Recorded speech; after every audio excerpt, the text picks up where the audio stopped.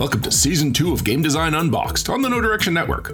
Danielle talks to tabletop game designers about the games they've made. Together, they unbox how the game went from inspiration to publication. Thank you for joining me, Danielle, for Game Design Unboxed, Inspiration to Publication, Episode 35, Phantom Inc. Today, we are joined by Mary Flanagan, the designer of Mechanica, Visitor in Blackwood Grove, Monarch, Zombie Pox, Buffalo, many other games, as well as the founder/CEO of Resonum Games. Thanks for joining me. Yeah, thanks, Danielle, for having me. Yay. I'm so happy to have you. It's always nice to get some female representation on the show. Not always easy to find. We're working on it. Oh my gosh, yes. I am surprised that I've had back-to-back episodes of girls, and it is awesome. I know, right? It's great. Yay. Hurrah, hurrah. Yeah. And for anyone who doesn't know you, mind talking about how you got into the game design community and how you started up a company? Sure. Well, it's actually kind of interesting because I'm an older person, so I have been doing games for a long time. You're just a number. That's ridiculous. But no, I've been doing game stuff for a long time. After I went to graduate school, I moved to Austin, Texas, and was part of the first .com boom in the 1990s. And so I was a part of doing games for the Discovery Channel, and I did games for the ABC, and I did games for various the Madeline games and the Jumpstart second grade math and all these other kinds of. Oh my God, I love Jumpstart so much. Oh my gosh. Yes, it's so great. That's my life in the past. So I did all these more educational games, and I then was doing a lot of my own stuff. I became a professor, and I was doing a lot of my own stuff when I made the first online adventure game for girls in the 1990s, which was kind of hard to do then, but it was totally cool, called The Adventures of Josie Drew. And so I've always been doing something related to games. And weirdly, though, I didn't do tabletop games. I grew up playing tabletop games. I'm from Wisconsin, which is this mecca of sitting inside and playing board games all the time. But I didn't do any tabletop game design specifically. All the paper prototyping went into digital stuff until 2010. So I switched gears a little bit and started making more paper-based games, and started Resonum around 2015-16 to commercialize some of my game research, because I'm a professor and I teach game design as well as art and video art and stuff like that. But I also, spend a lot of time designing board games with my team at Resonum. That's so awesome. What made you decide on the name for the company? Well, I wanted to do something about games that resonate, because we spend a lot of time talking about how people feel when they play our games. How do you feel good when the game is over? Or do you feel like you've become a vindictive horror and have slaughtered all of your friends? And there's a place for that, but we didn't want to do that. We wanted to do something a little bit different, and be kind of a little bit on the inclusive end of gaming. And then Resonum, a hymn, it sounds like a song. It sounds like a sine wave. And so it's a word I made up. Very cool. Very cool. I love that so much. Are you the kind of designer then that starts with feeling versus a mechanic or a theme? I am. And my collaborator, Max Seidman, is a mechanics first person, and I am a feeling theme.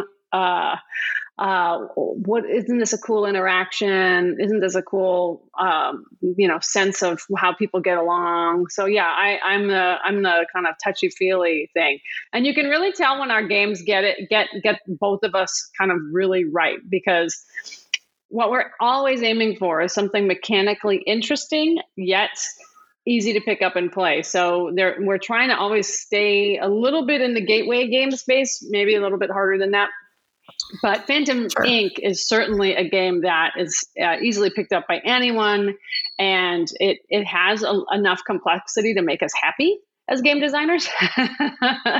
We're proud of its innovations, yet it's still easy to pick up and learn, and you can play it, and it's an awesome party game. So yeah, it's interesting to get the sweet spot, and it's very difficult to do, actually.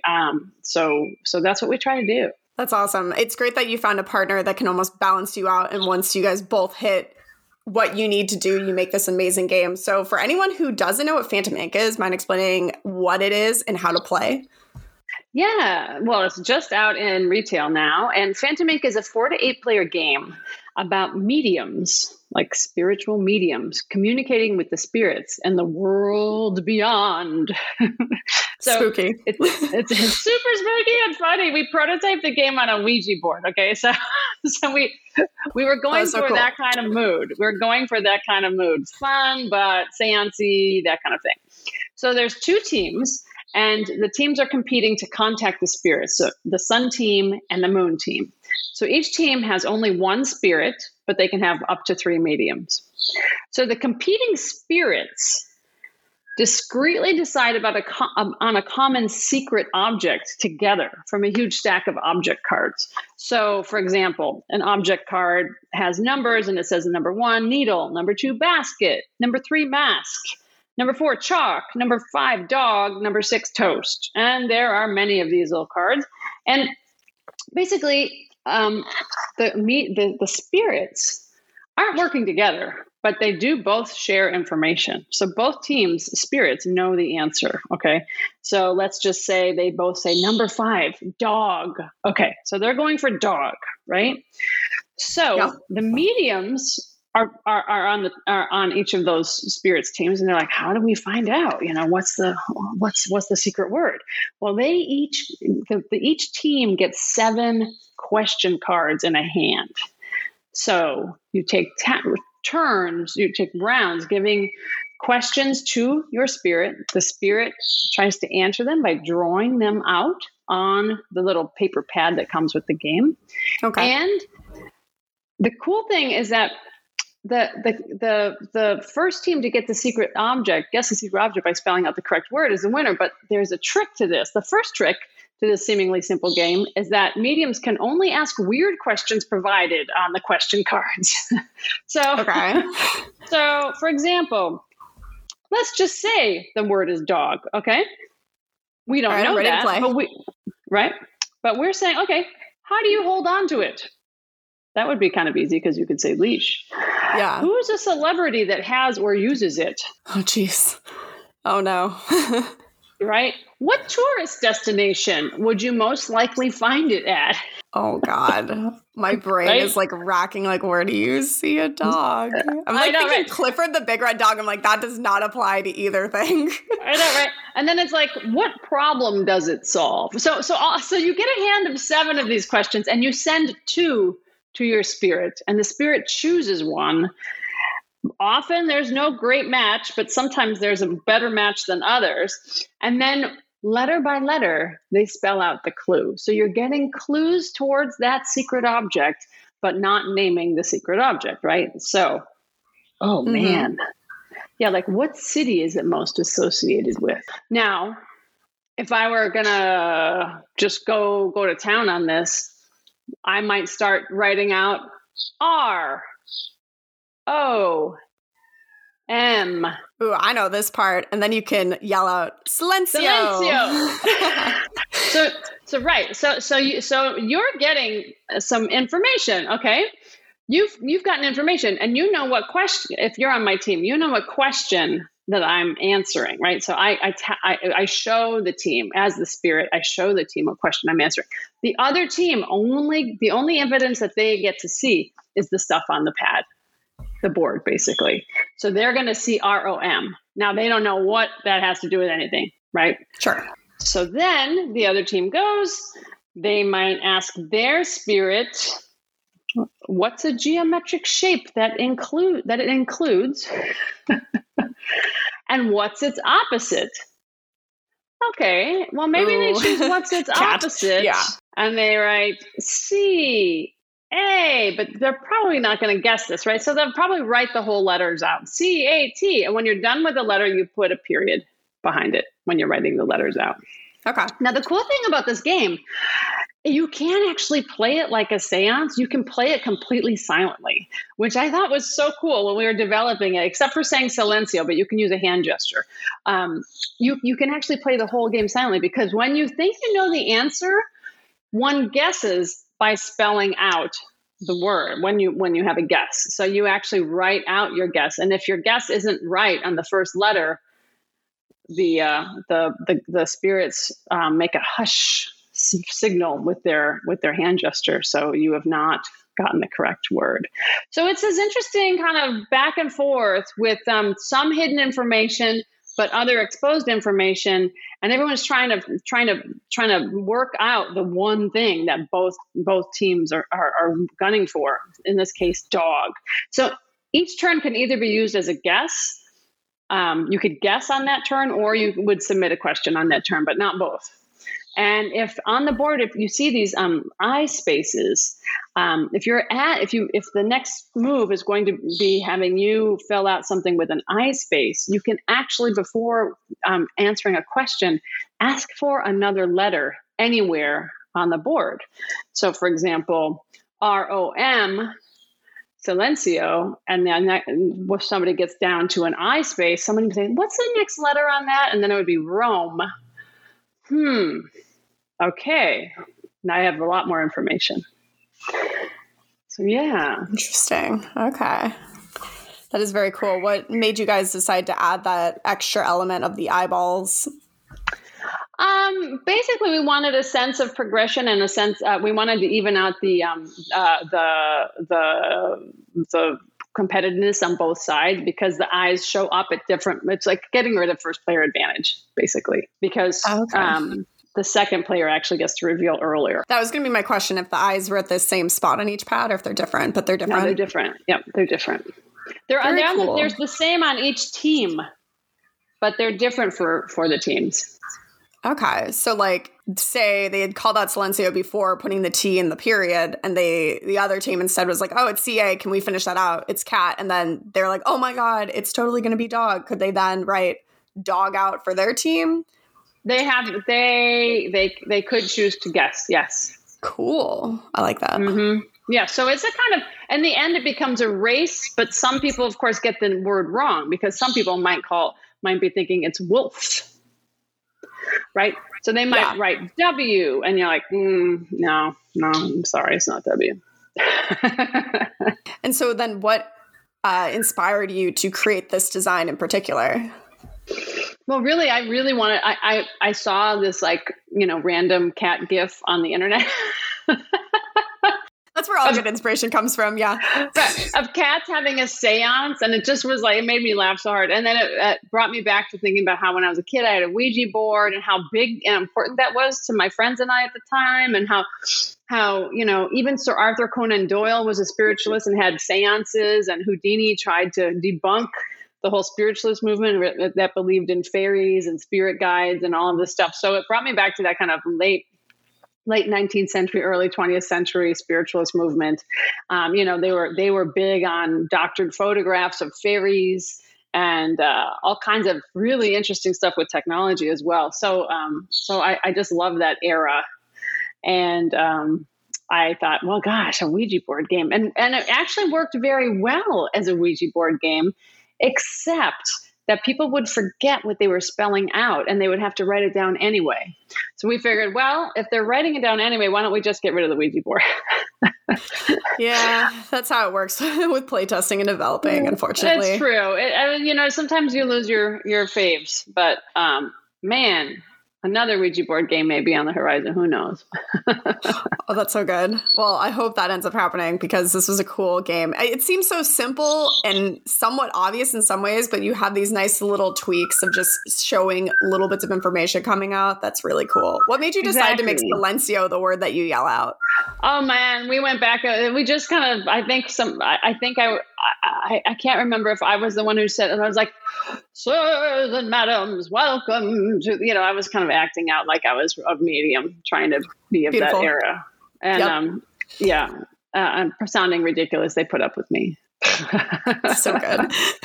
I think that's how it went. But, sometimes our collaborations, we involve everybody on our team, even if somebody's just stopping by to look at art or drop something off. We're like, "Hey, what do you think of this?" More eyeballs, the better in game design, So gosh, you never know the origin stories of some of the things and the twists and turns. And so, like many other word games, what clue words are allowed and not allowed in your game? You can actually have multiple words. You could say things like Industrial Revolution. for example. But people are going to figure that out because you have to write out. No one's going to figure out Indus for that particular, unless it's like what era did it get invented in or something like that. Then if you wrote Indus, people might guess Industrial Revolution, but often with long clues, people tend to avoid them because the other team gets more information. Okay. Would I be allowed to say, write puppy as an answer when the word is dog that they're trying to guess, or is that like cheating? That is allowed. That is allowed. Okay. So as long as it does answer whatever wacky question gets handed and I choose, allowed? Yes. Okay. Exactly. And frankly, there's not a whole lot of easy ways to answer a question like these historical, like, what city is it most? I'll pick up a whole other set of question cards. How do you feel after using it, puppy? People can call you on that because that doesn't really answer the question. I just feel really puppy today. I don't know if I think that's happy. Right. What That's material funny. is it not made of? Puppy? Yeah. Oh boy. Corella DeVille. No. Right. What happens to it when it's left out in the rain? It's not a puppy. Smells. Right. Exactly. Smells like puppy. Okay, that's so funny. And then how did you go about like kind of play testing and developing? Was it mostly done from your initial thought, or was there a lot of changes that happened?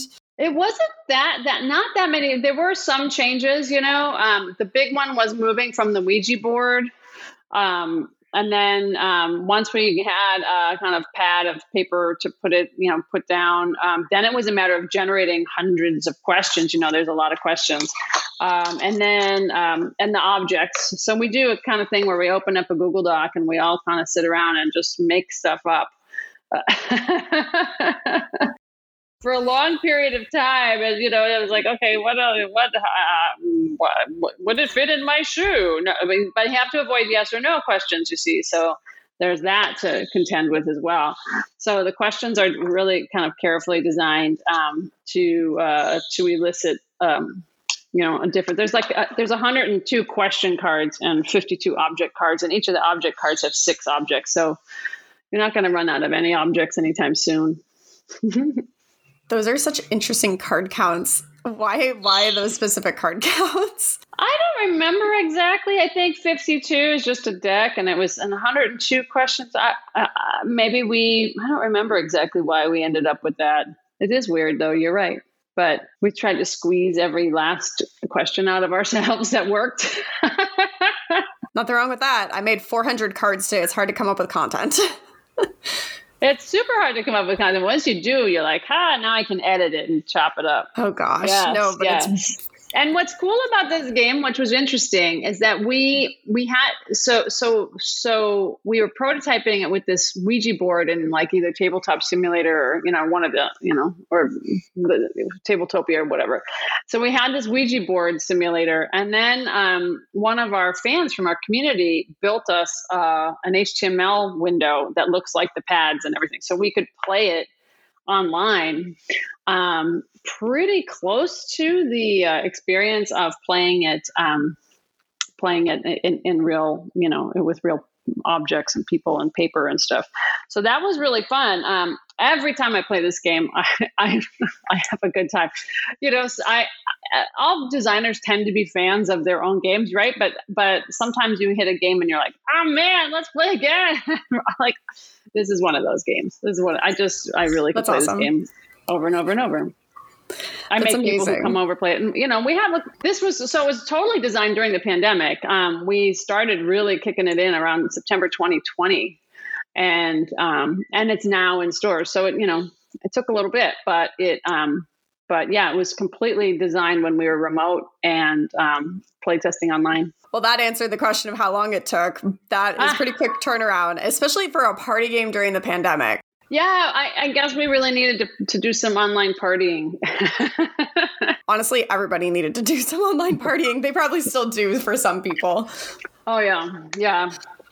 So what made you decide, like, this was the game that I wanted to put out for my company then, especially, like, during the times? Like, what made it special where that's the design you went with, and how did you bring it into the world? Well, we had, we all kind of knew it was pretty good in terms of like, oh, this feels fun. This feels fun. It doesn't need a whole lot of tweaking. And then Spring Yu, who was our one of my former students who was working for us as our graphic designer and then started doing illustration. She's awesomely took over the whole task of doing the art for the box and everything. And then we're all like, oh, let's make it shiny with a kind of special, foil and all this stuff. So we all kind of got into the aesthetic. How we do the art style is generally I'll get an idea for art and Max and I will start to like make Pinterest boards of like different feels of like, well, if we went in this direction, it would feel like this. If we went in this direction, it would feel like this. And we kind of gather art styles and kind of narrow it down to an art style direction. Wow, I've never thought of using Pinterest like that. That's actually really smart. Wow, I feel dumb that I never thought about it. Do it. And then that's often how we find our illustrators. If you see someone's art showing up over and over in your Pinterest, you're like, who is this person? And that's actually, for other games, that's how we actually got Anne-Marie Destur, who did the art for Mechanica and is also doing the art for our upcoming game, which is going to go on Kickstarter soon. Oh, that's awesome. I love Mechanica. It was so cute with the little pieces and it's like little puzzles. And then when you spin the thing and stuff drops, just the components were really cool. That's like what caught my attention with the art and the components. I had to learn more about it. So Anne-Sophie Destur is doing the art for our next game, Glitch Squad, which is going to be kickstarted. We just finished a Kickstarter for Retrograde, and then we're going to do another one. So many, many games cooking over here. Awesome. Do you want to give like a quick brief on what it is about? Well, Retrograde that just finished his Kickstarter is a real-time roll and write that's set in a 1980s arcade where you have these cute little, Space Invader alien die, and you shake your dice and you grab target cards to blast invaders out of this arcade screen. So it's kind of zany, chaotic Yahtzee meets aliens thing. That sounds fun. It's totally fun. And then the game afterwards called Glitch Squad is a team-based game in which you're collecting evidence and trying to get to the bottom of a kind of a mystery situation. I'll put it at that. Dun, okay. Dun, dun. Yeah. Awesome. Very cool. And then, as far as I guess your game that we were talking about, Phantom Inc. goes, I know you said it more recently came out. How is it selling? How are people receiving it? Yeah, I think it just went into retail within the last month or two, and I think it's first. We did a first con experience at PAX Unplugged in December, but we didn't. It was a pre-order situation. We didn't have any games physically there. Now we do have the games, and so Max was just at Granite State Games, and we are going to be at Gen Con and PAX East and a whole bunch of other places. As it's like the grand tour this year. So yeah, we're really excited to see real people playing our real game.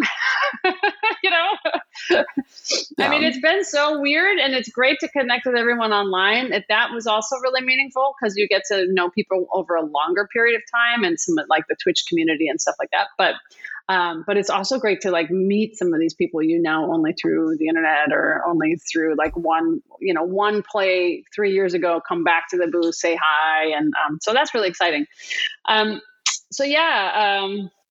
It's so far doing well. Phantom Inc. may go to, it's already in Books A Million, I believe, including, and it's in our web store, of course, and Amazon. But of course we want, and it's now in distribution for local game stores. So if you're interested, you should order it through your local game store first. And if not, look for it at Books A Million or Amazon and our web store, and possibly in the future another large store like Barnes & Noble. We're working on that. Ooh, well, I really hope it ends up there. I'm so sad. I'm trying to think now because I was at PAX Unplugged. If I ever walked by, I feel like I did see kind of it might have been an end cap, but it had really creepy culty vibes. Maybe that was your booth. I don't know. And the nicest way of saying creepy, in a cool way. Right. We had some faux candles. All right. I don't know. It might have been you. Maybe it wasn't. I was like running around PAX. Yeah, that was fun. That was really fun. Yeah. And I definitely agree with everyone being online and finally get to see people. I feel like when everyone went online and we started up a bunch of those online design groups, I made a ton of like digital friends. And then we finally started going to conventions. It was like, oh my God, like someone would come up and hug me. And I'm just like, who are you? Oh, wait, you're this person. And you get all excited. And it's like, we're friends without actually having ever met physically in person. Right. Isn't that cool? It's an interesting, it's a totally interesting journey on that. Definitely. But I think it's really, I feel a little bad because some of our games did, like we have our last game before Phantom Inc. was Surrealist Dinner Party, and it's great. It's based on real life surrealist artists from around the world, and it's really, I think it's a beautiful game and it's a lot of fun. But it was launched during, right in the middle of the COVID, and it really didn't have the launch party it should. So we've got a lot of games to share, actually. I'll definitely have to check out your booth then. So what do you teach? Like you teach like game design and stuff? I feel like you teach history just from like the themes I'm hearing of these games. No, I teach game design. I just happen to be a history geek. And okay. I also know a lot about game history. So there you go. That makes sense. It bleeds into it because I'm just like, there's this passion in here. And I'm like, do you also teach it?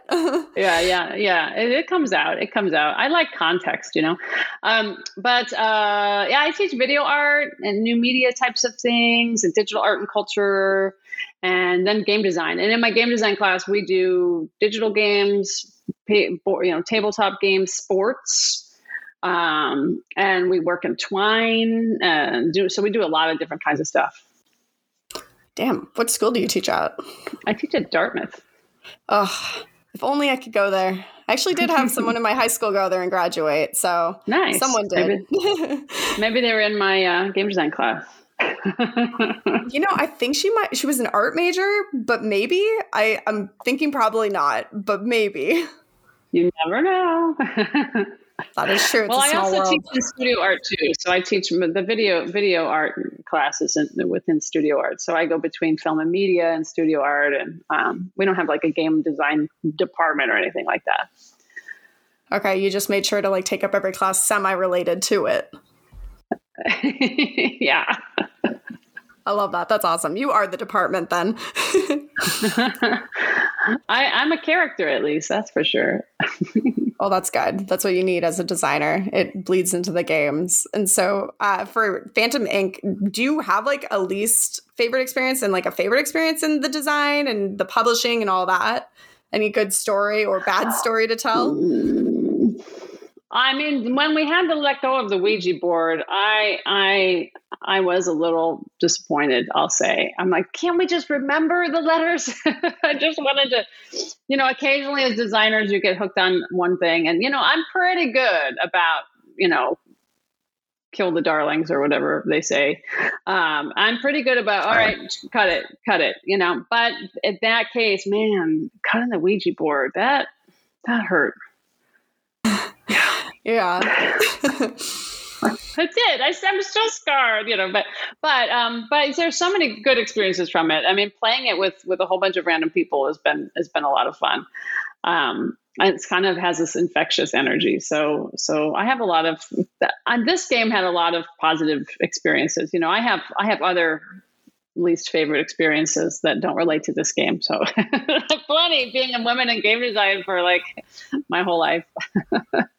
It's like part of me wants to start delving into that and ask if you have any of those to share, but I don't know if you want to talk about them on there. Oh, I totally do. I mean, I like many people who are trying to break into a burgeoning industry. I mean, starting in digital game design, it was. You always have to prove yourself, very much so. And I thought it would be kind of different in board games, partly because women were more involved in the Landlord's Game, which eventually was Monopoly, was designed by a woman. And, so there's very numerous games that have been designed by women. even, the Quirkle and the, sets. And I was like, oh, it's getting so much better in board games. And it's cardboard. It's not technology. They have to be nicer. And oh my gosh. And and it was not true. It was not true. It was not true. And one of the reasons I started my company was because I was told to do a lot of things I didn't want to do in relationship to my games. And one of them was with my game Monarch. I was shopping it around to different publishers, and the publishers were like, well, let me tell you something, Mary. Now, if you could change your name on the box and put a man's name on the box, a German's man name will sell. But Jeez. Just why not just do that? You're going to go much further with that. And what is this whole thing about all the players playing as sisters? What's your problem? Like, why can't you just make a normal family? Like all kinds of stuff, When did Monarchs come out? When were you pitching it? Wow, that's like not that long ago. 2015. What? No, this is not yesterday. I still get this stuff. People come to the booth, and people will come to the booth, various people wanting to do business deals, and they'll like walk past me and then go to Max. And it's like, okay, well, that's fine. Max can talk to them. I don't really care. I'm beyond all that stuff, but it's totally there. It's still there. Yeah. No, I've definitely noticed. Granted, I've only gone into the industry, I would say like 2019. So fresher off the boat than you, for sure. Well, just go change that. Hey, that's the goal. It is getting way better. It's getting way better, and people are more vocal about it. So it's really much, much better. And almost all the fans are just like, they want to support diverse ranges of designers. There's a lot, and they want interesting games that surprise them. So I feel supported by the community overall, but it's not as though cardboard has something, it's like who has the right to play, Yeah. At least we have a lot more programs that are kind of starting up in like nonprofits and groups. Because I know that I'm part of like Board Game Broads, which is a Facebook group. And then there's also a ton of other ones that are Facebook groups, or Tabletop Gamers, where it's like GAYMERS. So it's like trying to support the LGBTQ plus community. And, publishers are actively now setting out to find designers for like underrepresented communities. Because yes, it's finally happening. Like, it's great. It's happening. Yeah, it's finally happening.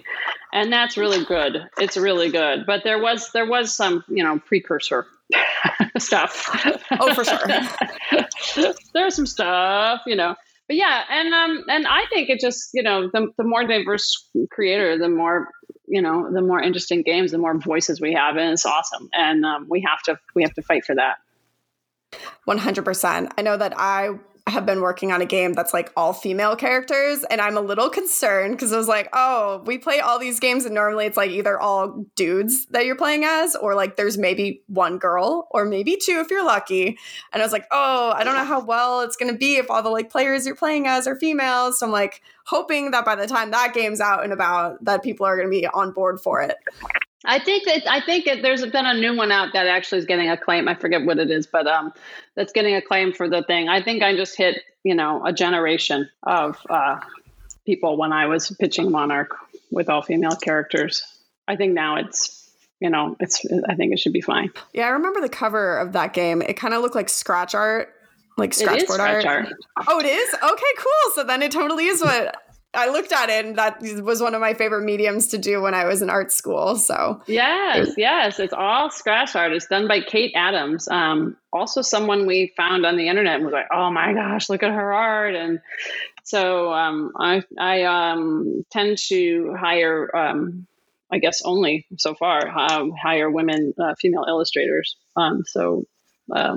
Most of the look and feel comes from women. I love that. That's awesome. Yeah, I mean, I definitely remember. I haven't played that game, but I do remember what the box looked like, and it caught my eye. So yeah, you got to play it. I have to play so many games, and you're totally not wrong. And you know what? This is on me for sure. Send me a copy. I'll play it. Yeah. Really? Yeah, because you're based on the East Coast, right? Yes, most of the time. Yes, I am based on the East Coast, but what we Jazz is actually in Texas, so we become distributed. Well, you're just growing an empire. Yeah, a non-colonial empire. A network. Probably best to specify. A network is much better. Okay. Well, then here, with your experience and your like teachings, could you offer like one piece of advice? You only get to choose one. You could, if you want to give a little extra, it's fine. I won't hurt you for it. But give one advice to designers. What would it be? One piece of advice. There's so many advices. It's like reaching into a jar full of stuff and grabbing a tiny thing. Yeah, we'll think of today's fortune cookie. What's today's fortune cookie telling the designers? I would say stick to the thing you love. It doesn't, if you've been following your design process really well, right, and you're actually listening to players, and you're not just hooked on this thing, and no one ever wants to play it, and when you go to a playtest group, nobody wants to, if you actually have honed your thing, and it's coming along, and you've kept your ears open,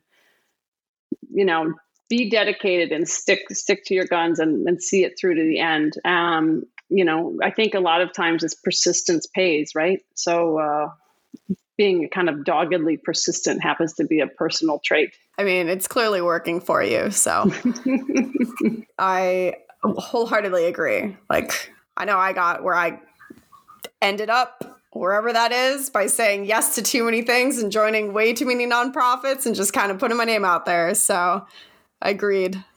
Yes. There's one other thing. I have one other one. All right. No, it's fine. You can do it. I would say don't be afraid to switch into gaming, even if you don't know that much about it. Because if you find it fascinating and you have a passion, even if it's only for one game or an old game, sometimes it's like, oh, well, I'm not a big gamer, so I can't do blah, blah, blah. And I don't think that's true. I think there's a lot of mythos about expertise. And I think, people who are good listeners and very observant can pick up a lot very quickly, and they don't have the baggage that, longtime fans have, actually. So being nimble about your, and not being afraid to jump in, I think that's another pretty important thing. Okay, that definitely is important. No, you're fine. I mean, that makes me think of like when you're working out, it's like, oh, if I join this workout class, but it's like, I'm not fit, so I'm just going to feel embarrassed. And so then I don't want to do it. But it's like, no, it's fine. You got to start somewhere. Just like jump in. And exactly. Most people are nice and they're going to be helpful. And you can just do like, if you can't quite do a push-up, do a push-up on your knees. And it's like, you'll build your muscles. You'll get to the point where you can do the thing. Danielle, go. You are a coach. Yeah, or I've taken a few too many athletic-y kind of courses where they tell me what to do. But that's great. So then if you could choose, all right, this is our parting question. If you could choose a game that's already out there, you did not design it, but somehow you made a magic wish and now you've designed Catan or Monopoly or whatever, what game would you choose? Oh, man. I know, I saved the hard ones for the end. Okay, so this is like, I couldn't have designed it because I would have had to have been born at a different time. But if I could have designed Dark Tower, my life would have been complete. Really? Do you know Wow. Dark Tower? I've heard the name, but it's complete. My life is complete. I'm pretty complete. I'm not, but I'm just saying that game like kind of blew my mind when I was a kid. And do you know it? No, what's a quick synopsis? I've heard the name, but I've never played it. Okay, so it's a board game and it has pieces that fit together as a landscape that make a circle, kind of like big chunks, kind of like Spirit Island, but bigger, but less. It's not that complex. And you go around and there's some plastic things like ruins and stuff that you wander around, and that's your civilization. That's kind of and you're trying to restore it or something like that. And there's a tower in the middle and it has electronics. And so you tell it you're going to move left, you're going to move or whatever. You tell it you're going to move and then it will tell you what happens on that square. So it was a way of trying to randomize the roll and move with a digital deck, basically. So, did they bring this game back recently?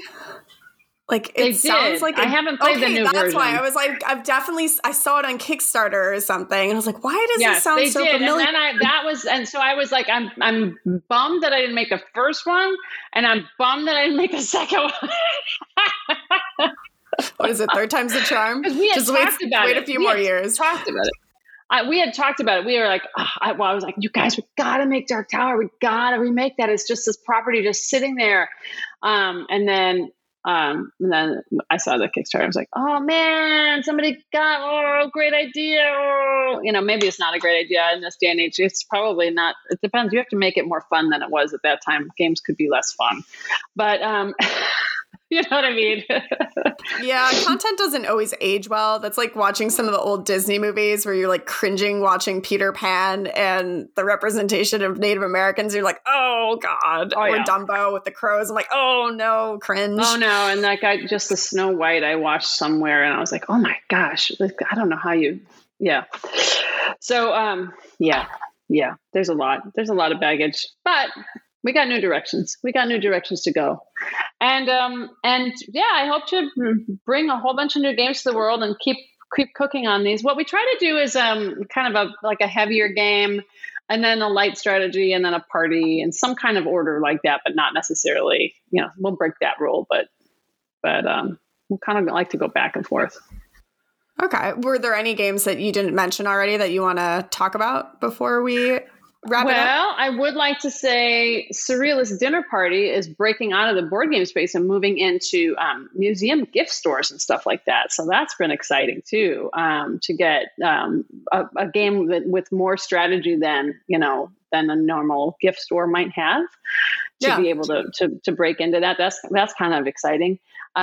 We have, Phantom Ink just out, Surrealist Dinner Party's just before it. And our new game, Retrograde, should be shipping by the end of the year. So yay. And then the next thing, Glitch Squad, so that we can get that game off the ground and Kickstarter. And that would be really fun. We're making the videos now and stuff. It's good. So lots going on in your life, staying nice and busy. Well, I'm excited to try out a lot of these, especially Phantom Ink. I feel like I could easily get friends to play that or bring it over to a brewery or something. They will not stop.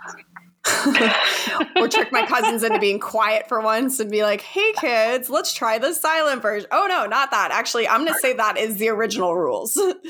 Yes, you could do that. Not house rules. It's like, I read it somewhere. Yeah, kids don't like reading rule books. Everyone just asked me to teach them anyway. So, well, I think you might be good at it. I'm just saying.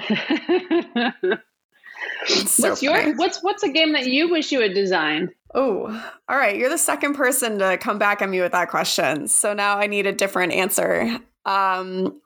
Let's go with a party game. So when I was little, the family party game obsession for us was Loaded Questions. And so that one would probably be my choice, even though it wouldn't be my current choice. But in the past, that was like our family one that actually still comes out at every holiday, like every Christmas, every Thanksgiving, even though we now have house rules and have kind of changed some stuff. Yeah. But I like asking random questions. Like my first game that I was ever on shelves was a question game because I like asking questions. So my God, Phantom Ink is your thing. Yeah. That's why I was like, this sounds like a fun game. Yes. The questions are, you're going to channel them. I mean, I'm not saying that just because you play medium, but... Yes. We actually had the designers for Medium on the show too. So it's like now we have two of those kinds of games, which I think is great. Excellent. Isn't it funny how stuff like cycles through the zeitgeist and certain trends come up and there's like, oh wow, there's 3 factory games this year. And oh wow, there's 4 games with marbles.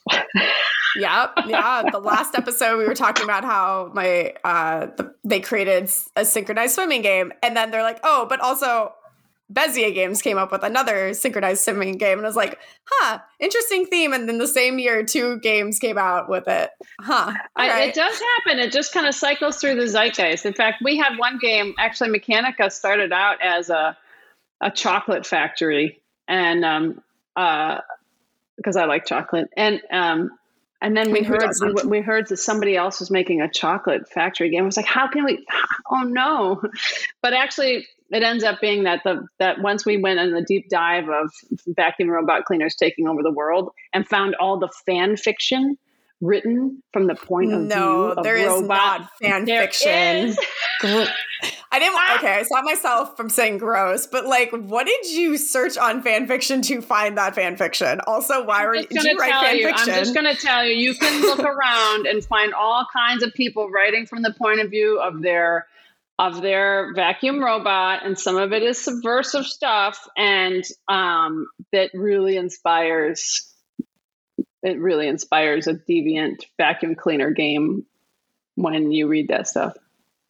All I know is when we're done with this, I might have to write I don't know if my fan fiction account is still active. I had it in like middle school, but I might need to go back on there and do like a whole love ballad between like a cat and vacuum cleaner, because currently my cats have a very much hatred towards it, but I think there could be some love in there in chapter 2, 3, 4. I don't know.